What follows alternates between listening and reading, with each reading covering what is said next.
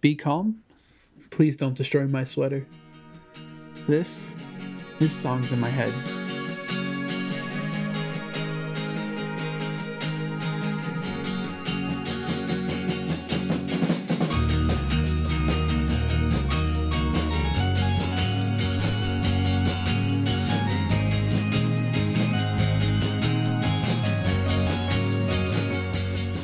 Hey everyone, welcome back for another episode of Songs in My Head, a music podcast for music nerds, by music nerds. This is Josh, again, back for another episode, joined by my lovely co-host, Kristen. Hello. And this week, we're kind of back into our comfort zones, I think, a little bit. We took a trip back to the 80s last episode, I should say. So, kind of getting back into our wheelhouse a little bit on this one. So, in this episode, you gave me an album that I didn't realize I was going to know so much of when I started listening to it. And when I did, I was like, damn, this album is a banger. So I guess I'll just hop right into it.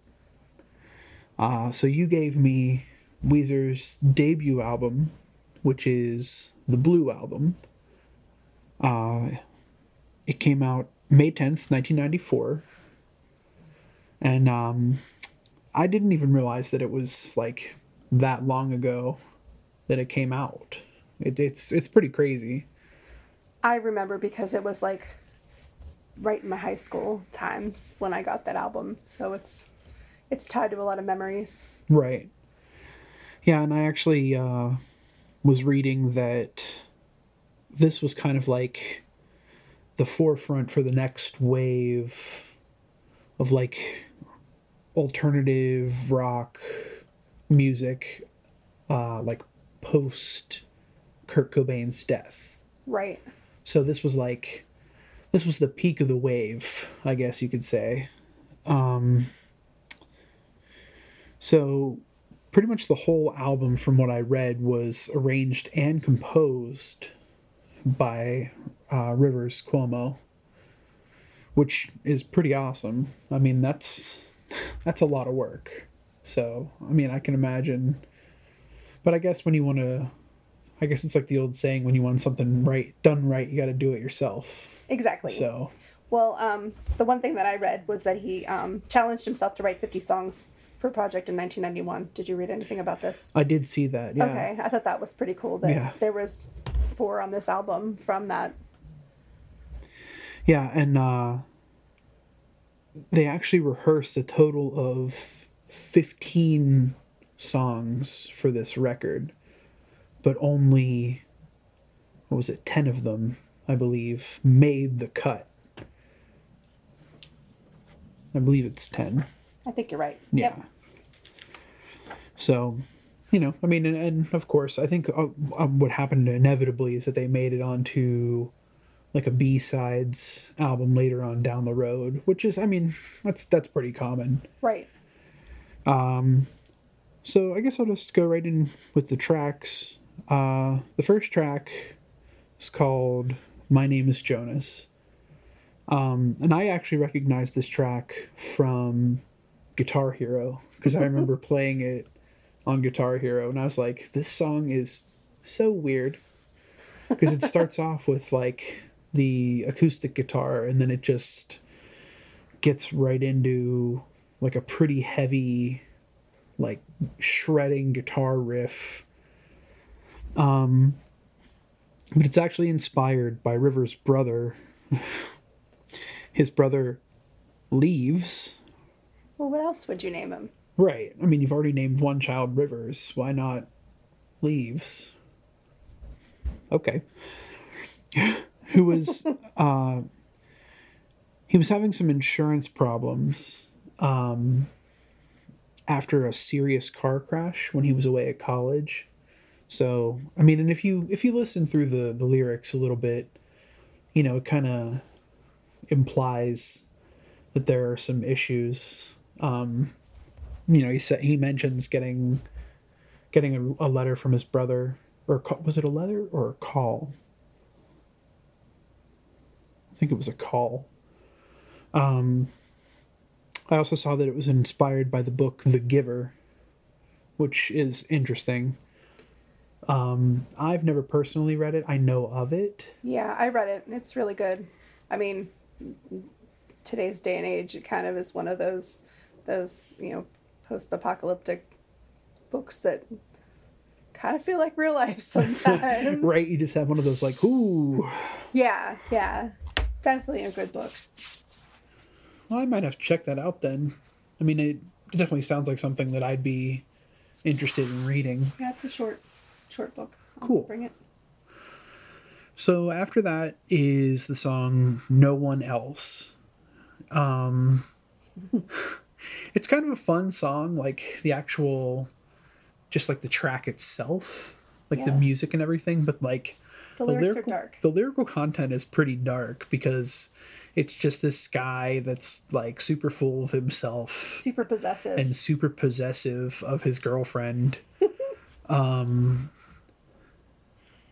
The way that Rivers actually described it in an interview was the jealous, obsessive asshole in me freaking out on my girlfriend. And actually, he talks about how that leaks into the track that comes right after it. Right. So I thought that was kind of cool, the way that they had a little bit of continuity between the two tracks. This is one of those catchy ones that I sang probably hundreds of times and never realized what it was about. Right. It's kind of funny, but like then when you're listening to it for like the second or third time, you're like, oh boy, this is a little obsessive. I don't know about this. So then the follow-up track that comes in, kind of picking up where that left off, is The World Has Turned and Left Me Here.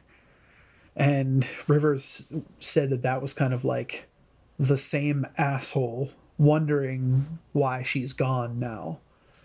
And you can hear the lament in it a little bit, where he's kind of like, oh, well, I was the best thing that ever happened to her. Why would she ever leave me? What? So, but I know that I've heard this song performed by other artists before. I wrote down that there was a Punchline cover, but I have not. That's where I heard it. Okay. I have not got a chance to look that up. That makes sense. I think I've heard like a little clip of it before, but I'll probably have to look up the whole thing because you know me and covers. Oh yeah, Josh loves covers. I do love covers. Yeah, I read that they didn't play this song live for many years, and I forget how long, but. Oh yeah, I think it was. I want to say it was something like 10 years or something like that. It was quite a while before they ever played it like in concert. Yeah, this is definitely one of my favorite Weezer songs, and I think I told you easily one of my favorite songs. Like, it's up there. And now that, I listened and realized what No One Else was about, now it all kind of makes sense. Right. It's almost a song about, doubting yourself and showing his like desperation for getting her back. Right. Yeah, but it also has, I think, on this album, one of the more recognizable intros. I think with the guitars and I would say the intro is pretty recognizable. Mm-hmm. I would say maybe like, would you say it's fair that it's like the second most recognizable? Yes. Okay, because you know where I'm going with this. Oh, I do. And we'll get to it. We'll get to it, yeah. So, after this song is, I would say, probably one of their biggest, like, radio hits. Oh, yeah, definitely. Which is the song Buddy Holly. And it's a great song. I mean, like, it's funny. The lyrics are super funny. Because, like, Rivers Cuomo is this super nerdy, like, like dude, and he's starts off the track with saying like, "What's with these homies dissing my girl?" Like it's like you're listening to Dynamite Hack's cover of Boys in the Hood. Like it's that kind of like lyrical delivery. Oh yeah, definitely. That just makes it so funny. I never realized, yeah, the irony of how that sounded in the beginning. And once I read about it and reading like the subject of, Yeah. Right. It was about a girl that he knew. Did they date? I think he said it was a platonic close friend. And then all of his friends like made fun of her. And so that was kind of like his play on words into the opening of the track, which it's so funny. But I think, yeah, this one has one of the better videos too, I think. The Happy Days theme. Oh yeah. Yeah, I actually just watched it the other day. It's so funny. Like the way that they cut in all the sequences from Happy Days. Well, that and the fact that they actually they were able to get the actor that played, is it the cook or the owner? I don't remember. Of the diner. I didn't. But they actually get him in the video, which just makes it even funnier. Yeah, the only thing I read about the video is that it was directed by Spike Jonze. Yeah. Which is pretty cool. The other thing I read about the song is that it was released on what would have been Buddy Holly's 58th birthday. Yeah, I did see that. That was pretty cool. Yeah, that's pretty interesting. I did also read that it's another one of those songs that almost got left off the album. Yeah. Because Rivers thought that it was too cheesy. And I was like... Just cheesy enough. It's just cheesy enough. And like, I actually saw that during the recording, like the producers would like leave post-it notes around the studio for him that just said, "We need Buddy Holly," and like, and so I thought that was kind of funny. And actually, something really interesting that I read was about the chorus, how it initially was something a little bit different than what's in the actual song. Because in the song, it's ooh, you look just like Buddy Holly. Oh, what is it? And no, you look just like Ginger Rogers. Oh, I move like Fred Astaire. But I meant like in the actual song. Yeah. Instead of saying that, he mentions Buddy Holly and Mary Tyler Moore. Oh, right. But then initially it was supposed to be, you look just like Ginger Rogers. Oh, I move just like Fred Astaire.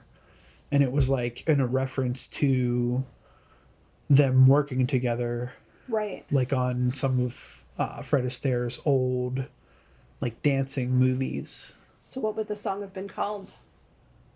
I mean, Buddy Holly. I feel like it has... I don't know. It had a different feel if it was called... I think I did read somewhere that he wanted to call it Ginger Rogers. But I mean, I think it's good that they landed something that I actually didn't write down for myself, but I do remember reading is that after the track was released, the whole band actually got autographed pictures from Mary Tyler Moore. Oh, neat. Like all four members of the band got pictures of Mary Tyler Moore that were autographed because she was just so like honored to be in their song. So I thought that was kind of cute. That is. So after this one comes Undone, the Sweater Song, which is another one of their like most recognizable songs. And it was also the debut single that was released, and I think this is the first time I heard Weezer ever was this song. I think the first time I ever was introduced to Weezer was with Buddy Holly, and it was because somebody was like, "Hey, you got to watch this music video." Back when videos were a thing. Right. Yeah. But it was described as the feeling you get when the train stops and the little guy comes knocking on your door. And I didn't get that reference, but me either. But okay. It's actually supposed to be a sad song, but a lot of people think that it's hilarious. And I can understand why. I mean, I read through the lyrics. It's a whole lot of nonsense. It honestly, lyrically, it doesn't make sense. But like with the music and the way that they sing it, it does. Right. I also saw that it was an inadvertent ripoff of a Metallica song, which was Welcome Home, Sanitarium. So I thought that was pretty funny. And that it was covered by a ton of different artists, including The Fray, The Offspring. And your favorite. And my personal favorite, the Bloodhound Gang, which, like... I wish I would have saved that so I could see you watch it, because that... You should have seen my face. I mean... Well, not just that it's the Bloodhound Gang, but I mean... That they mixed Weezer and Wu-Tang together, it just makes it fucking hilarious. Exactly. And then I also saw that Tom DeLonge, who was on tour with his band Angels and Airwaves, they were touring with Weezer in 2008, and he actually joined Rivers on stage for a duet cover of Undone. Oh, wow. Which is pretty cool. That's like the most like elaborate way I could have told that story possible, but it's an interesting... Well, yeah, and I'm curious if there's a there's got to be a live video or something somewhere. Mental note, watch that later. Right. Yeah, there's a lot that I read about the song, because I read about the inspiration by Rivers' English professor. Mm-hmm. Yeah, he said that the song's inception is based on an analogy from his college English class in regards to the effectiveness of a focused thesis statement in an essay. The nerd in me appreciated this. Right. Basically, like, if you grab the thread of a sweater and you walk away, the whole thing unravels. And I was like, mind explosion. You're like that emoji with the brain. Right. Yeah, absolutely. Yeah, that was one of my favorite things about what I read. And also the spoken word parts. Did you read? I saw something about it, but I was kind of unclear. Okay, the one part in the intermission has Mikel Allen, who was one of the founding members of Weezer's fan club, and they're one of the ones that they reference in Mikel and Carly, one of their songs, and they, I believe that they died in an accident, so they were honoring them in the Mikel and Carly song, but I thought that was kind of a neat connection. Were they the originators of the wheezing? I'm not sure. If they weren't, they should be. Right. Yeah, there were some funny fan sites that I think I was reading. I mean, I think when I looked into this, I mean, Weezer was one of the bigger bands that we've... So far, I would say. I mean, aside from Prince. I'm sitting here going, oh, Weezer's the bigger band, when the Beatles was the first episode. That's true, yeah. But I mean, I think the fan base is obviously different. Well, yeah. Yeah, I mean, well, I don't know. Maybe. Because, well, here's my reasoning why saying that. Because in the next song, Surf Wax America, there were every single article that I read about this song, they always referred to them as the punk rock Beach Boys. Yeah, I can see that. And I mean, if you do a little deep dive outside of this, there was a lot of back and forth inspiration with the Beach Boys and the Beatles. So, but I did read that like Rivers was a huge Beach Boys fan. I feel like there's a pun in here with deep dive and rivers and surfing. Probably. I feel like somewhere. Don't worry, it'll probably come out later. But yeah, it's kind of supposed to be a song that's like a young person's take on the world. Kind of like this is all bullshit. I'm just going to do whatever I want to do. Yeah. And something that I thought that was also really, really funny is that up until the point of writing and releasing this song, nobody in the band had ever been surfing before, which is just so like, what? You wrote a whole song about riding your surfboard, but you've never been surfing before? Come on, most nerds are pasty white. Look at...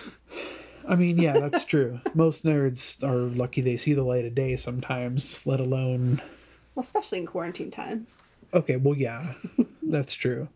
But I don't actually think that they had only been moved out to California for like a year or so when they started recording as Weezer.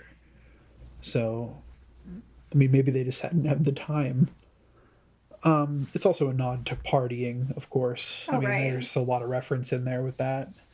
But there's also a reference to rats round and round. Yeah. Yeah, I did notice that. Rat with two T's. Rat. Yes. Rat. Rat is a vermin. Rat is a vermin. That's true. That's very true. Rat is a vermin. The next song, I'm just going to say is like what I was referencing to earlier. And it's something that I saw in a lot of articles that I read. It's easily the most recognizable like guitar riff that opens this song.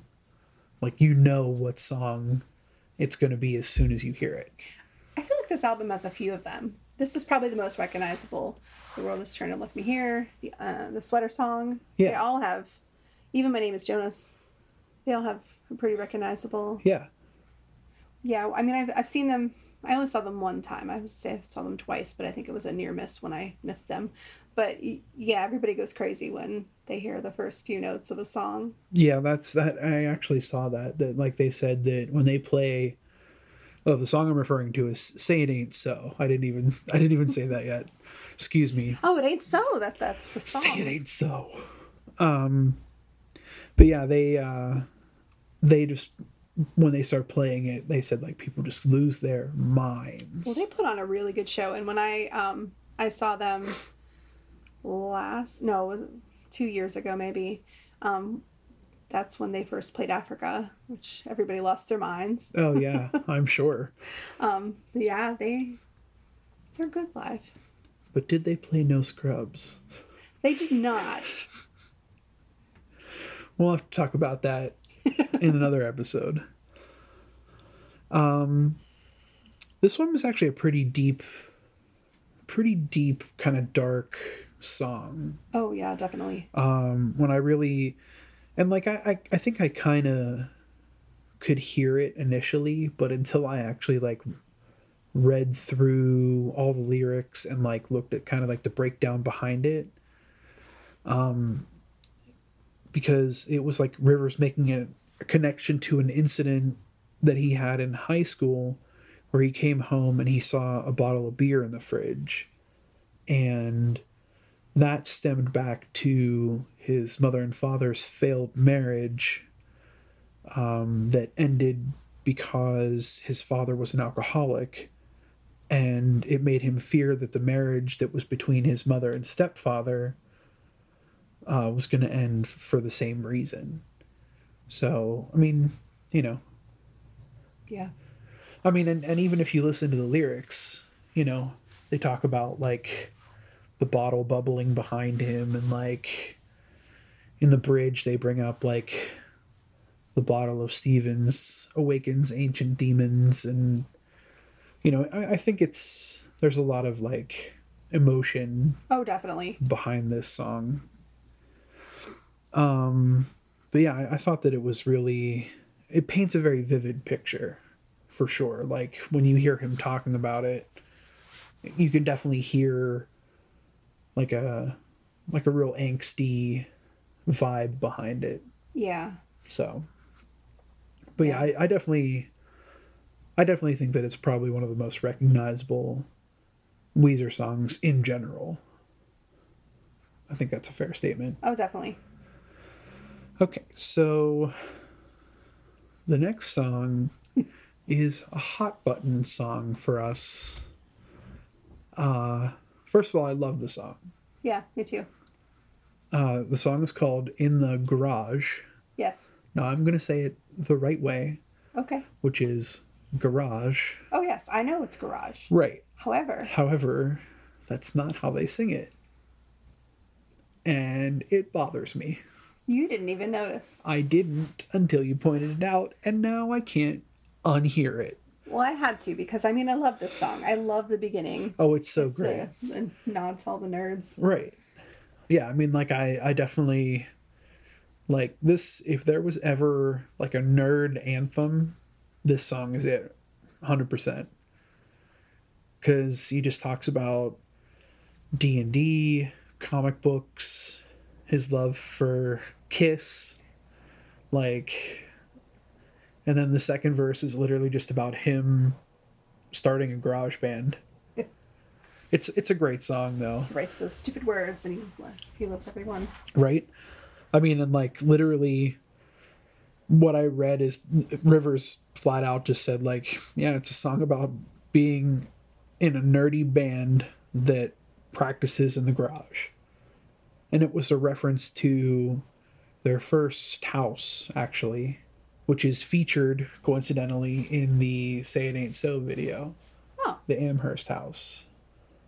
Yeah, that's where they film that whole video, in that garage, because you can actually see, if you watch the video, which I did, you can see some of the posters that he talks about, which is kind of cool. The only reason, I mean, the whole garage thing is the chorus has one syllable words. All of them. Yeah, I mean... Even garage. Yeah, I mean, like... But... You can sing it however you like. Yeah, I'm going to sing it the way he sings it because I just don't think it sounds right any other way. I tried. It hurts my brain. So after that comes the song Holiday, which I thought was just kind of a fun little song that was like supposed to be just about taking a holiday, just kind of escaping from the norm. And even if it's only for a little bit, just kind of get out of your routine. What about mental holiday? Thanks. I think they call that going to the funny farm, which could be a good time. Maybe. You never know. The opening line, they said that there's a possibility that it's actually inspired by the Beach Boys track, Let's Go Away for a While, which is from I think it's their first album, Pet Sounds. So I thought that was kind of a cool little reference. And then right after that, which is the last track on the album, is Only in Dreams.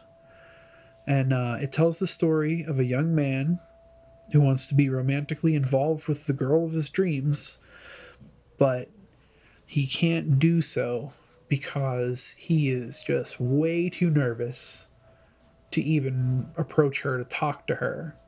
So he can only fantasize. And Rivers actually said that it kind of like subverts to the Hollywood trope of the geek getting the girl. Yeah. So basically take any teen movie from the mid to late 90s, early 2000s. This song probably describes how it went. And it's actually the longest recorded Weezer song. It clocks in just under 8 minutes. And I gotta say, it's a great fucking song. Oh, yeah, definitely. I mean, the song is just, like, is it a long song? Yes. Does it feel like a long song? No, because musically it's so interesting. Like they just do so much, and there's I think two prominent guitar solos Yeah. in it. It's a great song.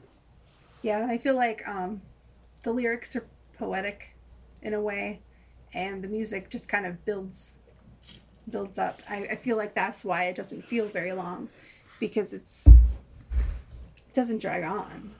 Right. Because it just feels like it's continuing a story almost. Like the whole time, even when the music like seems to be stretching out for a bit, Right. it almost feels like it's still telling you more story, even if it's just with the music itself. Yeah. So Yeah, I feel like this one has a lot of emotion to it too. Like that might be why I like, the world has turned and left me here. This one, because I feel like some of them aren't as deep. I mean, like Holiday. yeah, And I like the contrast between, Holiday being right before this. I feel like they've placed a lot of the songs very well too. absolutely. Yeah, I think because it's kind of like you get, you open kind of on a high note, Yeah. and then you have two songs in a row that kind of tell a little bit of a story, and then you get into something silly, to kind of middle it out, and then you get into Undone, which is kind of like a more mellow, kind of laid back stoner track. And then then you get kind of like a fun little song with punk rock Beach Boys. But I feel like then, the album's an experience. Like yeah, absolutely. Absolutely. One thing I did read that I also didn't write here was that so the next album is Pinkerton. Originally, that's not how Rivers wanted it to be. He actually wanted to write a concept album that was supposed to be a rock opera, like a sci-fi rock opera about like space travel. Sounds pretty badass. It does. I would totally listen to it. So I thought that was pretty really interesting. cool. Who knows? I mean, Weezer clearly shows no signs of stopping. So Yeah. maybe at some point they'll release that. As far as picking a track that's like my favorite, that's tough. Okay. Top Because few. like this whole album is so good. Like Full of bangers. it's full of bangers. Thanks. That's better than how I'm like, it's nice. It's nice. It's a nice album. Well, okay, top three, top whatever. However many. Okay, if I had to pick like my top 3 favorites on this album, I would probably say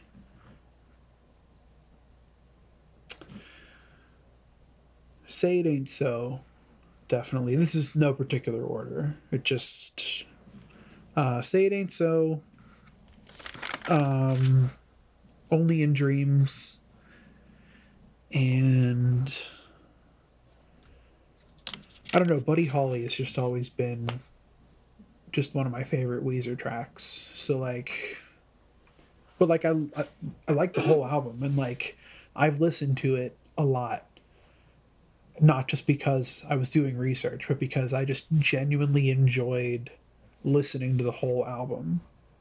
Yeah. But I think another thing that you have to put into consideration here is just like the time frame where rock music was, and then like you have this band like Weezer that just comes in, and they're just like this. Weezer is literally like a grunge take on the Beach Boys, and like it's just such a weird. They're just such a unique band. Right. And I think that they came out at the right time. And I think they were I think that these guys were almost like like a predecessor to pop punk in a way.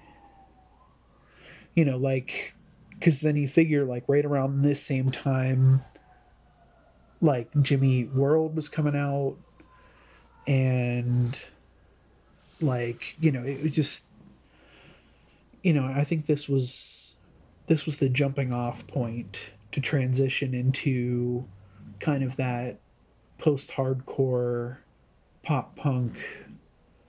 You know, and I could definitely say that Weezer was kind of like a predecessor to all that. So Yeah, it was definitely a nice break from the grunge stuff that I listened to back in the day. I mean, everything else was kind of dark and serious, but right. but Weezer was, you know, and Buddy Holly, all those songs, a lot of energy. Yeah, it's just a lot of high energy, like fun songs, but then they also tell a great story. So like, Yeah, I feel like for me, listening to Weezer is layered because at first I, you know, recognize the music and like just the feel of the song, but then once you peel back like that and you read the lyrics and everything and the meaning behind it, it's interesting. Right. They're just all around. They're just a cool band. This is a good album. I've always loved this album. I actually had 2 copies because I lent one out for a while and never got it back until years later. So yeah, it's a great one. Yeah. And I appreciate it more now, you know, 25 years later. Right. It's weird that they have like such staying power, but I know. don't feel like a band that's been around for 25 years. Yeah. I mean, and like, I remember saying to you that like when I started listening to this, like, I didn't realize that some of these songs came out then. Right. Like, it seemed like they were, you know, later in the 90s or in the early 2000s, and it's like, nope, 1994. Like, so They're a bit ahead of their time. yeah, I definitely think that they knew what was up. They knew what they were doing. They struck gold on this one for sure. Yeah.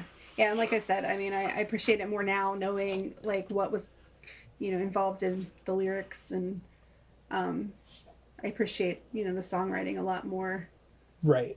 now. Absolutely. So He's quite talented. yeah, he definitely is. So take a little break away from this before we get into the album that I gave you, and talk about some earworms, maybe. I know that you had kind of a funny one. Yeah, I don't know. I mean, we were originally supposed to record this last week. I don't remember all the earworms I had at the time, but the one that I was going to say was I was walking through a store and for some reason just heard the Thomas the Train song in my head. I'm just like walking down the aisle like do do do do do do do. And then I started thinking of those videos where, you know, The mashup videos. oh yeah, I mean there's so many. Yeah, where the Biggie one was one of my favorites. Yeah, it's weird having an earworm that doesn't have any lyrics. Right? Because then I'm just like do, do, do, do. Right. No, I know, because I know there are sometimes at work where like my brain just starts doing weird stuff if I'm not listening to something, and like every now and then, like I'll have the like the Wii menu music just playing in my head for some reason.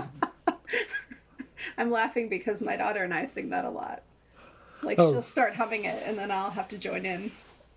Yeah, It's a whole experience. because you're just sitting there and you just have the boop boop boop boop boop boop boop. Boop, boop, boop. Yeah. See, we harmonize Right. at home. Yeah, so there was the Thomas the Train, and actually I listened to the Weezer album a few times. So the surfing song, it was just like a couple lines though. Right. You take your car to work, I'll take my board. I swear for years though it was Ford, and I was like, doesn't make any sense. Why would You take your car and I'll take my Ford. All right. But yeah, I mean, I learned it was not that. But yeah, that section just played. I don't know why. What about you? I have had a couple. One was a newer track.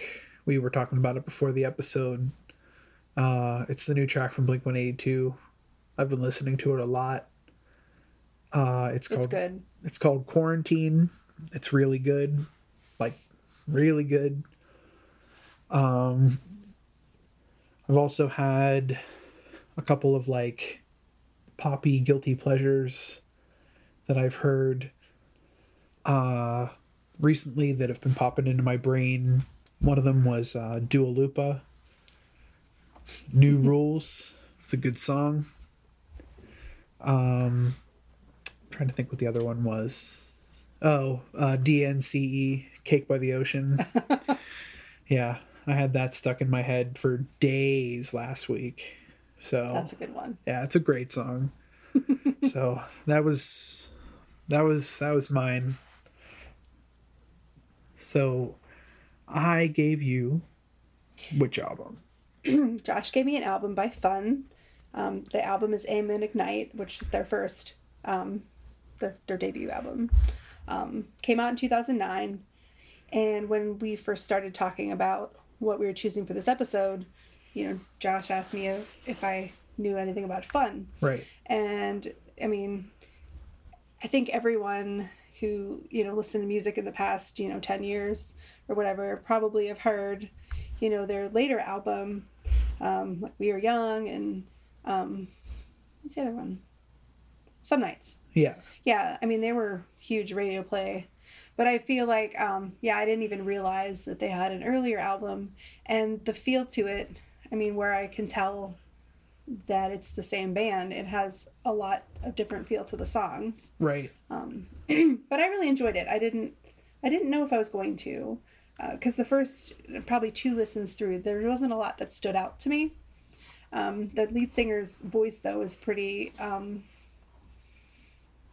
eclectic or like recognizable. Absolutely. Yeah. It's very particular. Right. Like I would know, like, if I heard his voice, that this is him. So yeah. I was reading that they have been compared to Queen and Electric Light Orchestra, which I could definitely hear in some of the songs. Absolutely. Let's see. Yeah, I didn't ever hear this album before, but I mean, it peaked at number 71 on the Billboard 200, which, that's... I mean, that's pretty high. Number 20 on the alternative albums. Wow. Right. I didn't realize that. Right, but like I said, their second album was far better known. The thing that I thought was interesting is one of the first songs that they recorded back then was available in Spin magazine. They used to have like a demo CD. I remember getting that in the mail, and it was, good times. Yeah, it was like a sampler. Yeah, it would be a sampler of various songs. So it was included on their August. I wrote 2020, but that can't be right. Apparently I had 2020 on the brain. Yeah, so it was 20... Yeah, I don't know. And yeah, their other first single, At Least I'm Not As Sad As I Used to Be, was available on MySpace back in the day. So that brought back some memories. MySpace. I'll tell you what, man. MySpace was great for music. Honestly, I found so many bands on MySpace. Yeah, I feel like this is probably where, the few years difference that we have, really stands out, because I think, I don't even know where I got music at that point. But I kind of missed the MySpace. Yeah, it was a weird time. Honestly, yeah. Like, you were either there or you weren't. And I feel like a lot of people, well, at that time, I feel like even a lot of people were already getting into Facebook because it was, linked for college and stuff like that. Right. Or like professional kind of thing. So, I mean... Yeah, I mean, I played around with MySpace a little bit, but the music part came much later. Yeah. Once I'd already, kind of given up on all the flashy graphics and theme songs and top 8. Right. Yeah, so that was interesting. Also, the band, I believe, has been on hiatus for a while, since 2015. Just working on other projects. Yeah, I know Nate Rouse recorded with some other artists. Right. I think I read that too. I know I think he did a track with Pink. Right. It was pretty good. Yeah, so I feel like this song, or this album, while it's not specifically like a storytelling album, a lot of the songs have like story layers to them. Oh yeah. There's a lot of, like, each song had its own personality. Yeah. Which I really liked. I liked that each time I listened, I feel like I got something different from all the songs. Yeah, I mean, I just listened to it earlier today, and you even if you're listening to the CD or the album for the millionth time, you'll get one song that just stands out right more than the rest sometimes. Yeah, but I mean, they never really caught my attention besides the couple radio hits. Right. I mean, you said you saw them live. I did. I saw them live twice. And before you listened to their album? I mean, was that your first exposure to this? No, actually. No. I had listened to this album, and they were actually going to be on tour with Panic at the Disco. So I saw them then, but then I actually saw them when they came back on the Some Nights tour. So they were the headliners touring for their newest album. I'm only laughing because of the meme that we posted in the group where it was like misunderstanding at the disco. What if it was just a big misunderstanding at the disco? All right. So the first track was Be Calm, which I think is a really strong start for the album. It's a song of encouragement, but it also, I think, showcases like some of the deeper musical talent that they have. Oh, yeah. I didn't mention this earlier, but when I was reading about the band, obviously there's vocals and guitars and things like that, and it named the types of instruments that they were using on the album, and it was pretty heavy stuff. I mean, it was, one guy did piano, guitars, theremin, which I had to show you what that was. Yeah, and if anyone doesn't know, you should look it up because it's an interesting instrument. And I didn't realize that it was like, for being like an electronic sort of instrument, it's pretty old. Yeah. Anyway, it was listing all these things: calliope, a cello, accordion, glockenspiel. Like, I felt like it was a music class. And the mellophone. I don't think I wrote that. Yeah. But yes. Yeah, so I mean, it's very musically deep. Oh, yeah. I definitely heard accordion, which I could, it's recognizable, but like there's some parts that... Yeah, I think that's what makes this whole album very interesting, is that, like, yes, it's a rock album, but, like, it's not at the same time. Like, it's very, like, it's like an avant-garde, like, approach to releasing, like, a rock album. Right. Which I think is really cool. Well, what's interesting is, I mean, I think they called this pop. Yeah, indie pop. Which is funny. Sure. I don't know. I feel like the genres have a lot of blending between them, so I never really... I mean, I could see it, though. Yeah. Because, I mean... I definitely see with the next album, I think. Oh, yeah. More... I mean, if you listen to Some Nights in its entirety, the whole album is a pop album. I think this one is more... Yeah, I could see the indie vibe. Definitely. It's a lot more indie. Yeah, so the song starts out instrumental with violins, accordions. You hear, the variety of music that you're going to hear throughout the song. It's an encouraging song, talking about, keeping your control even when you're having a hard time, and learning about what Nate, the singer, had gone through at the time was moving from Arizona to New York City. Oh, So I mean that's that's a a culture big shock. thing. Yeah, from the suburbs of Arizona. So you can hear a few references to like living in the big city. You know, as I walk through the streets of my new city, suddenly I'm lost on my street, on my block.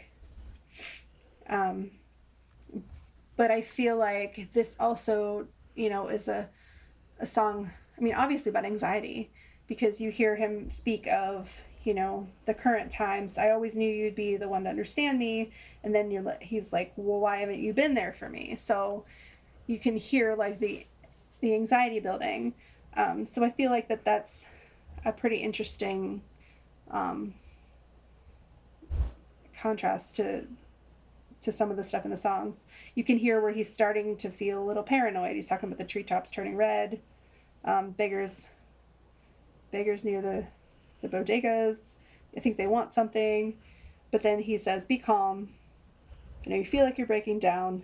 So, you know, I heard myself saying when I had, you know, moments, I was like, oh, be calm. No, that's interesting. Because, like I said, I just listened to this earlier when you said the part about the treetops turning red. Yeah. I never put together the fact that he had just moved to New York. So, like, The seasons would be different. yeah, that may have been the, like, one of the first times he ever actually watched the seasons change Right. in real time. Right. I feel like a lot of the lyrics is where things build up, and then the be calm is just like, be calm. I don't know. You can tell in the music and the lyrics.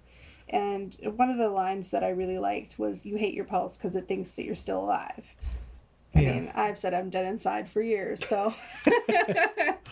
So yeah, that one spoke to me. Right. So I really like this one. Yeah, but it's cool because, like you were saying, you can feel the be calm portions of the song, because it's like during the verses the music feels very hectic, Oh yeah. and then when it gets to the chorus it's very like centered back, like back to, like, you know, more of like a melodic, Right. because it's like you have to remember, like, it's like bringing your mental state back. Like, it's like, you know, just be calm. Yeah, so I mean that's some depth to the song where, you know, it's not only lyrically saying be calm, but you can feel it. Right. And you almost feel like the anxiety building in the song. So yeah, I really enjoyed that one.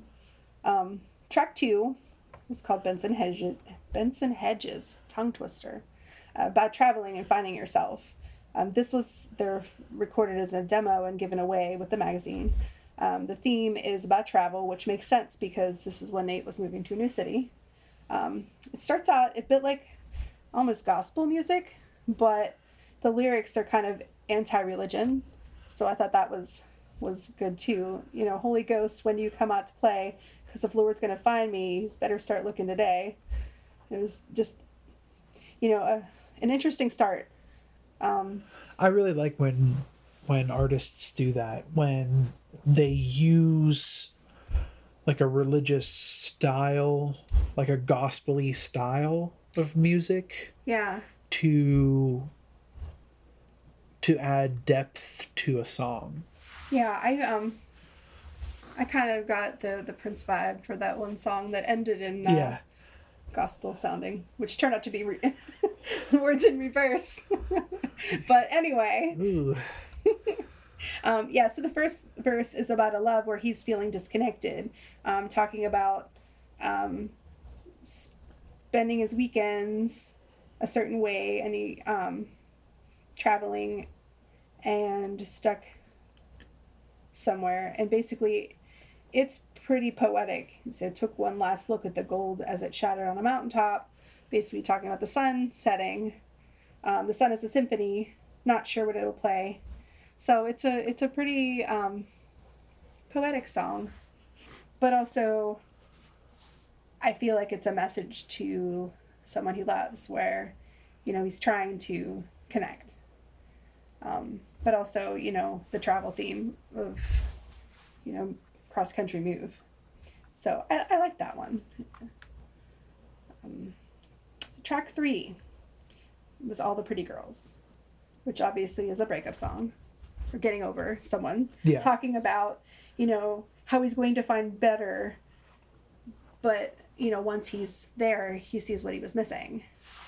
Yeah, I really liked that one. I felt like it was a very storytelling, because in the beginning he talks about, I don't want to say I'm leaving. I'll stay until the weekend. You can take all the things, the boxes and the rings, and get going. And it's like, okay. And at the end, he's talking about, wanting, her to stay. Right.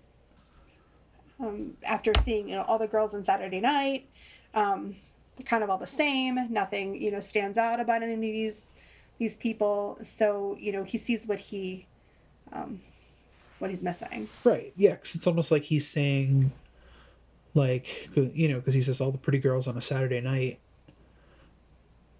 they come at me with a look in their eye, and it's like, yeah, sure, you go out, you can find somebody there for the night, but like, it's not going to give you what you want. Exactly. Yeah, he talks about, how, these girls are pretty and whatever, but they don't compare to her. Right. So, yeah, I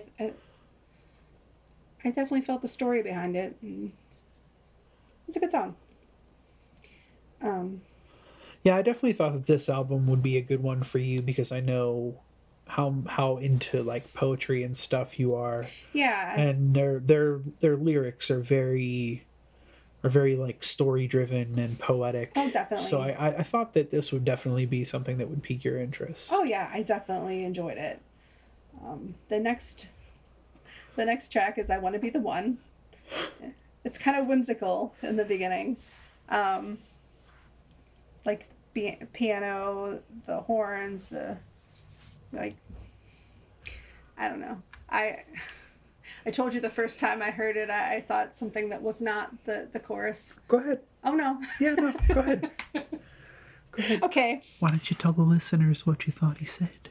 I didn't think he said. It just kind of felt like he should say, is more what I should say. Okay. Okay, so the chorus is, now everything you've lost and all you've overcome, I want to be the one to put it in a song. Well, I just was thinking, I want to be the one to put it in your bum. I'm going to be honest. I've got a dirty mind. Bum and, overcome. They rhyme. Right. But who would have thought overcome in song? I just want you to know that when you sent me that message and I read it, I cackled. I didn't just laugh. I cackled for like 5 minutes. That's good to know, because I felt like you were like, eye roll. Oh yeah, I mean, I did eye roll, but I also like laughed uncontrollably loud for a good 5 minutes. Well, the words fit. They do. And for the first like 1 or 2 times after you told me that, I couldn't not hear that in the lyrics. Yeah, so I mean, this song it's actually about, I felt like it was about someone that is important to him, like a niece or a nephew or something, because he talks about how the day that she handed you to me. So it's obviously, someone important like that. Right. But he's talking about, everything that this person has been through. He wants to be the one to write about it in a song, which kind of brought me back to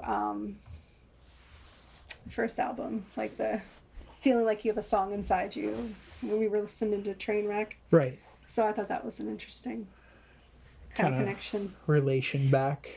Yes. But yeah, this one is definitely poetic. Clever comes in truth when truth begets the past. I almost felt like it was a bit, in some parts of it, sounded almost Beatle-ish. And the song that it connected in my head was Life Goes On, which was an earworm. There we go. Obla-dee, obla-da, Life Goes On. I was singing that for like a week, and I think it was because Of that? this song almost has that feel. Interesting. Yeah. That's kind of a cool connection. Yeah, so I mean, I could definitely hear different influences here in their music, so it's interesting. Track 5. At least I'm not as sad as I used to be. That one kind of spoke to me. For several reasons. I mean, the song's about how things change and people get older, but some things don't change. It talks about, have you ever wondered about, our friends and what became of them? And talks about, seeing them a few days ago and they're pretty much doing exactly what they were doing before. Right. And it's funny because there's like a sing-songy taunting sound in the chorus, which is pretty silly, but it fits. I like it too because it almost has, like, the chorus almost feels like a reggae kind of vibe. Yeah, there's a lot of sound, like a lot of sounds here. But no, like the chorus, the part where they're like, dun, dun, dun, dun, dun. Right, like it almost has that immature feel, and you're seeing that he's past this. I just love that they call them their old nu metal friends. Yeah. So I like how he sees that a few years ago he was like this. Uh-huh. And, I'm not as sad as I used to be. So, he's seeing how much he's changed in the past few years. His friends in the later verses say that he was taken over by rock and roll. So that's my life. Nothing is sacred. I don't keep friends. I keep acquainted. It was interesting words. Words are good. Interesting words. Yeah, so I mean, I feel like lyrically the songs were... Each song in itself is a very deep track. Right. And it's not even just from the lyrical aspect. Like, they very, very thoughtfully wrote each of these songs with lyrics and instrumentation to match the themes they were going for. Yeah. Like, it's definitely... That's definitely what's trying It's almost orchestral in the way that they wrote everything. Like, the way it all comes together. Yeah, like it's like you're listening to a symphony almost, because they all just kind of have this playful flow to them while still telling the story. Yeah, I wasn't noticing like how Nate can change like the feel of the song just from the way he's singing at the time. Like the song changed a few times. Yeah. As you listen. Yeah, I mean, and his voice just has so much like passion behind it sometimes. Like when he really gets into like singing the lyrics, like sometimes when he starts hitting those high notes, it just feels so much more like they've got so much more oomph behind them. Oh, right. So very emotional. Yeah, absolutely. So track 6, Light a Roman Candle with Me. I felt like this one sounded like Sesame Street in the beginning. Like it had like a whimsical, I guess. Yeah, it does, because it opens up with that horn part. Mm-hmm. Yeah. But yes, Sesame Street was what I thought about. The song's about taking chances and comparing, a new relationship to like the volatility of fireworks.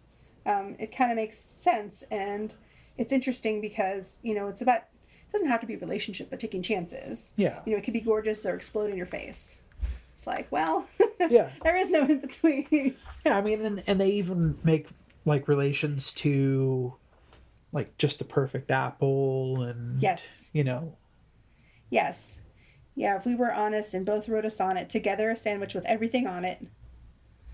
Yeah, like that's the kind of stuff that I just love. Like it almost sounds like nonsense when you read it that way, but in the song, I mean, it's poetic. Right, because again, it's like that orchestral type arrangement where, you've got the piano and the horns, and you've got so much instrumentation layered together with these like poetic lyrics. Right. Yeah, I wrote Just the Perfect Apple. I was writing a few things that stuck out.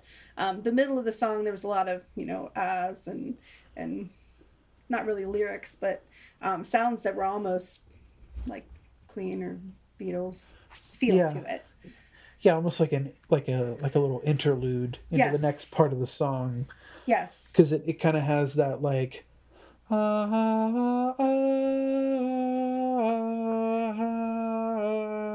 it like carries you.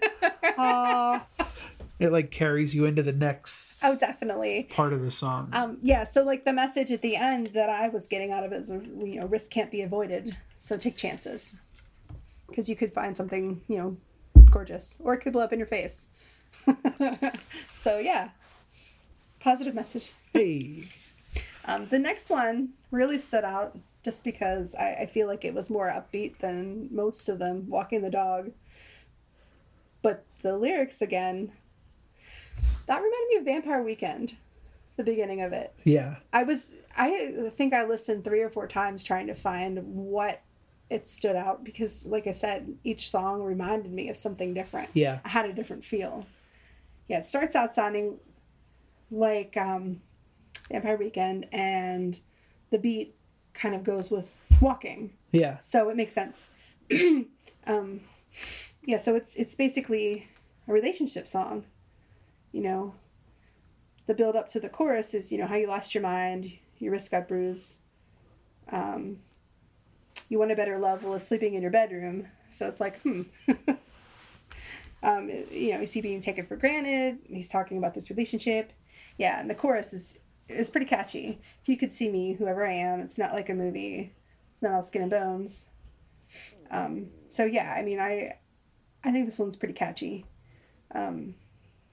Talking about like in present tense was the first, couple verses, but then by the time he was in the second verse, he's talking about almost in a past tense. So for being an upbeat song, it almost felt like, a breakup song. Yeah. I like the nod in the bridge to the Boys of Summer, because after the Boys of Summer have gone, right. Talking about, I always thought I'd be the one moving on. I really like that. It was just interesting. A lot of depth to it again. Right. I always thought that was a cool nod too. Yeah. Yeah, I really liked it. It was nice. It's nice. Next up was track 8, Bar Lights. On the surface, almost seems like a simple song of just being in the bar and having a good time. But talks about there's just a lot of lyrically deep things. The green of your eyes say go. Talking about a change that's coming. I'm feeling alive. It was just... See, when I heard this song for the first time, it almost jumped out to me as like he's talking up somebody at a bar, and he's realizing how exciting the potential is, moving forward, and he's realizing like, the green in her eyes says go, and Yeah. Well, the part that I thought was an interesting like image was, they call us all sheep. Well, I'm the little Bo Peep of the bunch, rounding up everyone. That's the right. The thought that I was having with the little Bo Peep reference. Kind of reminded me of like, when you're at the bar and your friends are all drunk and you're just like, all right, people, let's get moving. I don't know. It's interesting that I didn't feel of it as being like a potential, kind of thing. Yeah, but but again, like I said, every listen through, I got something different. Right. I was gonna say, I feel like the way that they write their songs is just the lyrics are so open for interpretation. Oh, right. So like, you could read it or hear it one way, and then I could listen to it and it's something completely different. Right. So track 9, The Gambler. This one I felt was pretty unique in the album because it's a song about Nate's parents. It's a ballad, and I mean it's a really beautiful, like, love song. It's basically, about his parents who, met, and a lot of the lyrics that I liked in the song was about meeting when we cross collective hearts. That was like a poetic, thing. I knew nothing about romance, but it was love at second sight. It felt like an honest, Right. honest line about love. I agree. Yeah, and about, when I grow up, I won't just buy you a rose, I'll buy you the whole flower shop, and you'll never be lonely. So it's talking about, building a life together, and actually, his parents did have a flower shop, so, it all kind of fits. But the song seems to be about, like, their life and just, their connection and what they've grown. Right. Because it starts out with that, and then, talking about, how the kids grow, and how, they still stay together. Even if the sun stops waking up, I will not leave till it's our time. The emotional part of it, I mean, you can clearly tell, like, it's something happening to one of them where, there was almost a near-death kind of thing. I was going to say there's that whole part towards the middle where he's like, when the doctor said, I nearly lost you, but it's not time. Yeah. Yeah, so from what I was reading, I think it was about... Yeah, it felt like from Dad's point of view in the beginning, and then switched to Mom's point of view, because, she's talking about how mother... about the daughter, she's just like her dad. Yeah. And then talking about, losing him. You swore you'd be here until we decide it's our time, but it's not time. You never quit in all your life. Like, I don't know. The third, fourth time I listened to this, I was just like, oh. Right. Like, I don't know. Just the mental image of, like, this couple, almost like Up, the movie. I don't know if you're... Yeah. But, like, this visual of, them meeting and falling in love and growing this whole life together and almost losing each other. And then it ends with, the present day. I'll set the table, you can make the fire. Just talking about, like, ordinary life. Here they are together still. Incredibly touching. Yeah, absolutely. It's a very, very touching track. Yeah. Like, it I don't want to say it didn't fit, but it definitely stood out. And again, the depth. I mean, everything was perfect. The lyrics, the music, all of it. Yeah. His vocals, like the way he, not just the words he spoke, but the way he sang. I like it because it has a lot of focus on piano. Yes. And then, like, some real subtle horn parts later in the song. But, like, the main focus is the piano. Yeah. I even watched, I think a performance or two live of this, and it was just really moving. Yeah. So, yeah, I mean, it was a good example of how you said it was almost like orchestral, how everything fits together. Like a symphony of, like, lyrics and music. And, yeah, this one was definitely one of the favorites I had. On to track 10, which I feel like nothing can really follow that track, and maybe it wasn't fair when I would listen. And it's interesting now because, I never really listened to albums in order. Yeah. But since, we've been doing this podcast, and since, you and I talk a lot about music, I've been doing that. And I feel like I get something different out of, listening in order rather than skipping. No, I totally agree. Yeah, there's almost like sometimes if you're only listening to certain songs versus listening to the whole album, you're not getting the full effect. Yeah, I almost feel like the way that they arrange the songs. Yeah, the whole album is like an experience. Yeah. And you kind of miss out on, like, the big picture of that. just listening to one or two tracks here and there. So I definitely can feel in this album that this was somewhere that definitely made a difference. Right.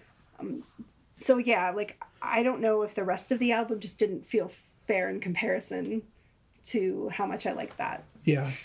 So track 10 was Take Your Time Coming Home. It felt like, you know, if you love somebody, you know, let them know. It talks about, you know, finding love, and is the interesting thing that I found in the song was it's the only place they use the F word. Yeah. And it's almost like they use it just to do it. Like right. It fits, but it's almost like, well, you know, we didn't swear, so we're gonna do it once.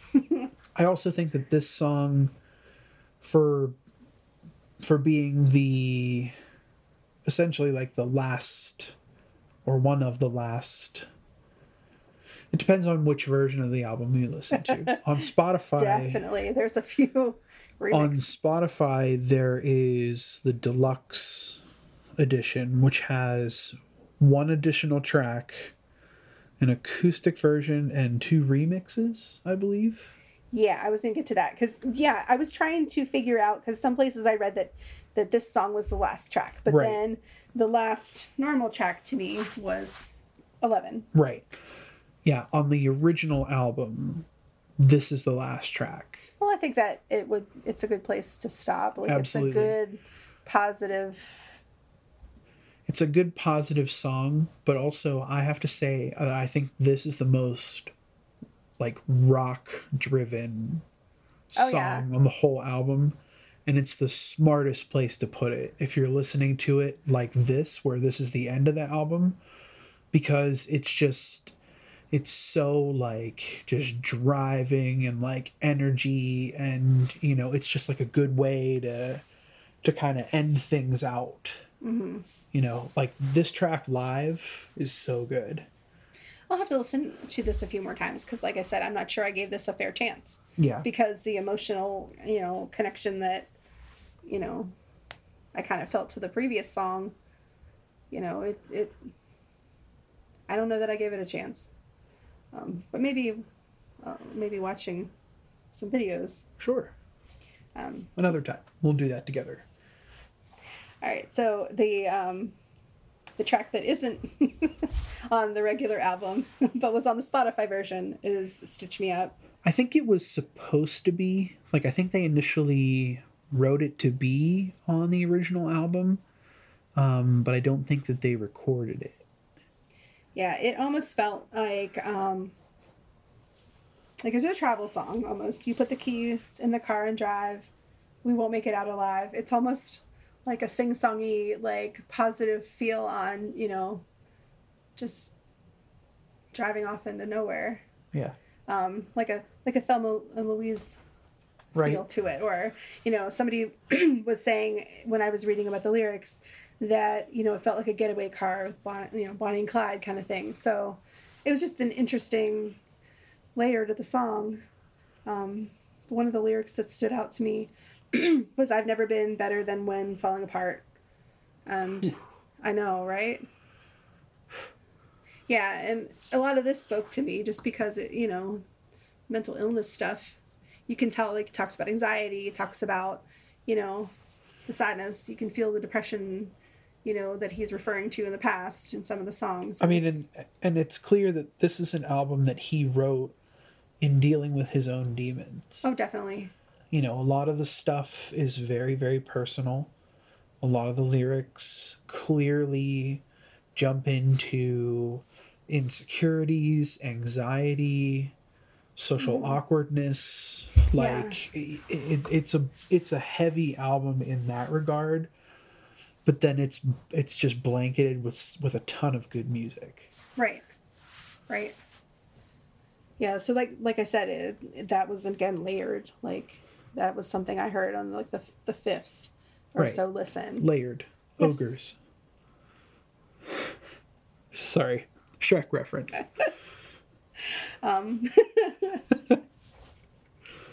Donkey? Donkey. Now you're going to be thinking Shrek things for the rest of the night. Yeah, so the Spotify version had a few extra things here. Walking the Dog 2, which was a more somber version of the Walking the Dog. Almost felt like if you took Walking the Dog song and mashed it with, Coldplay or something. Like it had a... Yeah, I could see that. Yeah. Or even to take it back a little further, I could see it almost being like a Cure. Yeah. Like the Cure almost. Because when you listen to the album version and then you listen to Walking the Dog 2, air quotes, it's a completely different song. Oh, yeah. It's the same song, but when you hear it with that super somber, like the melody is different, the vocals are different, it's a totally different song. And it's weird because you're like, oh wow, this song is sad as fuck. Like, well, it reminded me of like when we listened to Page Avenue in the 10 years later, or whatever, 10 years and counting. Yeah. I forget what song stood out a lot, but it was like if the whole album was like this. We were both like, whoa. It was such a different feeling, but the same lyrics. Right. Yeah, so there was that, taking your time, acoustic, then, mixes of Walking the Dog and All the Pretty Girls. So by the time I was done with this album, I was kind of tired of Walking the Dog, just because I hear, 3 varieties of it. But I definitely like that song. After listening, 8 or so times, my clear favorites were The Gambler. I mean, the way I talked about it, you clearly could tell, like, I liked it. Yeah. Walking the Dog, just because I like all of it. I mean, it's quite layered. It's catchy. The beat was catchy, but the lyrics, I mean, that was one that I definitely felt repeating in my head. Be Calm was a favorite just because it was a really strong open to the album, and I liked, like we were talking about, like not only were the lyrics talking about, things building up and anxiety, but the music went along with it. And like I felt like that was just more sophisticated kind of thing. Yeah. And at least I'm not as sad as I used to be. I felt like that one was unique, just in the sing-songy part of it, how he fit all of that together. Right. With like the serious feel of some of the lyrics. Yeah. I definitely enjoyed the album. That song always makes me laugh because like when you hear the chorus of it, it's almost like if you could hear him say it as like a well, at least I'm not as sad as I used to be. Like like you're just like, oh yeah, I guess you're right. Yeah, I definitely can relate. Ooh, yeah, big relate there. Big relate to a lot of these songs. Ooh. Yeah, so I liked it a lot more than I expected. Not that I didn't think I was gonna like it. It's interesting that you seem to choose things that I'll like, and I don't realize that you're gonna like them until you listen to it. Mm-hmm. Yeah, I mean that's fair. But how can you not enjoy an album by a band called Fun? Right. I mean, it's like right there in the title. Right. I think I'm definitely gonna have to make a personal game out of trying to figure out what Vampire Weekend song Walking the Dog sounds like. But do you hear it? Absolutely. Yeah. Okay. Yeah, I can definitely, as soon as you said it, I was like, oh yeah, for sure. Well, yeah, I remember, I can hear it. Yeah, years ago, I remember my friend who, she used to write some articles about music. I remember sitting there listening to My Chem. I don't remember what song it was, but I remember the lyrics, trying to figure out what Beatles song. I almost felt like it had a feeling to it. So we spent quite some time listening. Interesting. Yeah, in the middle of a gunfight, in the center of a restaurant. That one almost sounded... Oh, yeah. Almost sounded Eleanor Rigby-ish to me. Like I sat there for quite some time trying to find out where that connected in my head. Oh, this is going to be a rabbit hole for sure. Oh yeah, I mean, I made some notes and some of the stuff I want to go back and listen to, but now even talking about some of the stuff, it's You know part what? of some other. Maybe that would be a cool episode if we do some songs that we think might be rabbit holes, where it's like, whoa, this song kind of sounds like this band. That'd be weird. And then you go back and you find a song that it actually correlates to. That might be kind of fun. Yeah, we like our musical projects, I guess. We do. So what else have you been listening to? I listened to the Blink album after talking to you about it. Which one? 9? Yeah. Yeah, it's a good album. Yeah. Yeah, I actually forgot that they completely forgot that they released that album, and I went back and listened to it. It's a really good album. Yeah, you reminded me about it because I also forgot. I listened to the Quarantine song. Definitely gonna have that on rotation for a while Absolutely. because that's like life. Yeah. I've been listening to a lot of like pop stuff with my daughter. She's getting into discovering her own music. So, you know, her playlist is quite different from mine, but it's interesting to, you know, see her changing from like the little kid music to like more grown up tastes. Right. Yeah, so I listened to Blink. Goalkeeper, I was listening to this week. Also, MXPX, there was a new song that came out. Worries, I think it came out in May, so I'm a little late on it, but there was that, and then there's an album that they had out. I don't know if it's a new. Oh, it's Life in Quarantine. So a lot of their songs, they have a Life in Quarantine version. Oh, I nice. thought that was kind of cool. So yeah, that came out in July, so I was listening to that as well. A lot of new stuff. I mean, I feel like I haven't even scratched the surface of all the new stuff that's come out recently. Yeah, I know that there's been a ton of new stuff coming out. I mean, we were just talking before. Yeah. So I also listened to Blink-182 a little bit. I kind of did a little bit of a dive. And, you know, after listening to the Quarantine song, I went back, I listened to 9. And then I went back even further and I listened to the deluxe edition of California, which was the album that they released before 9. And I also went back and I listened to a couple of the Quarantine songs that Billy Joe from Green Day has been releasing. Because, you know, I love covers. And he's been releasing a whole bunch of cover songs. So he did a cover of That Thing You Do. And, Yeah, we pre-gamed the podcast with that. It's right? Good. Definitely a good choice. And he also did a cover of Manic Monday. Really? Mm-hmm. I'll play it for you after the podcast. That's always been one of my favorite Bengals songs. Right. And a cover of I Think We're Alone Now. Really? Mm-hmm. So those were kind of in my rotation a little bit the last few days. That's basically what I've been listening to. And then just a bunch of random podcast stuff. Yeah. Just new episodes of the normal stuff I listen to.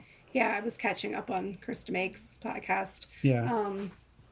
New One Hit Thunder. Yeah, One Hit Thunder for sure. Yeah, I'm also still getting caught up on the 27 Club. So. Yeah, still waiting for Jake to release some more Disgraceland, but we'll see. So I think that about wraps up episode 4. I know. It's crazy.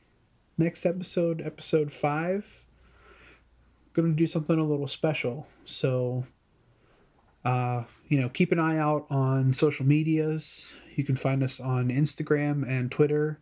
It's at SIMHpod, or on Facebook at Songs in My Head. So keep an eye out on those for some announcements coming up later in the week. Thank you so much for listening. And, you know, just try and keep an open mind and share music with everybody.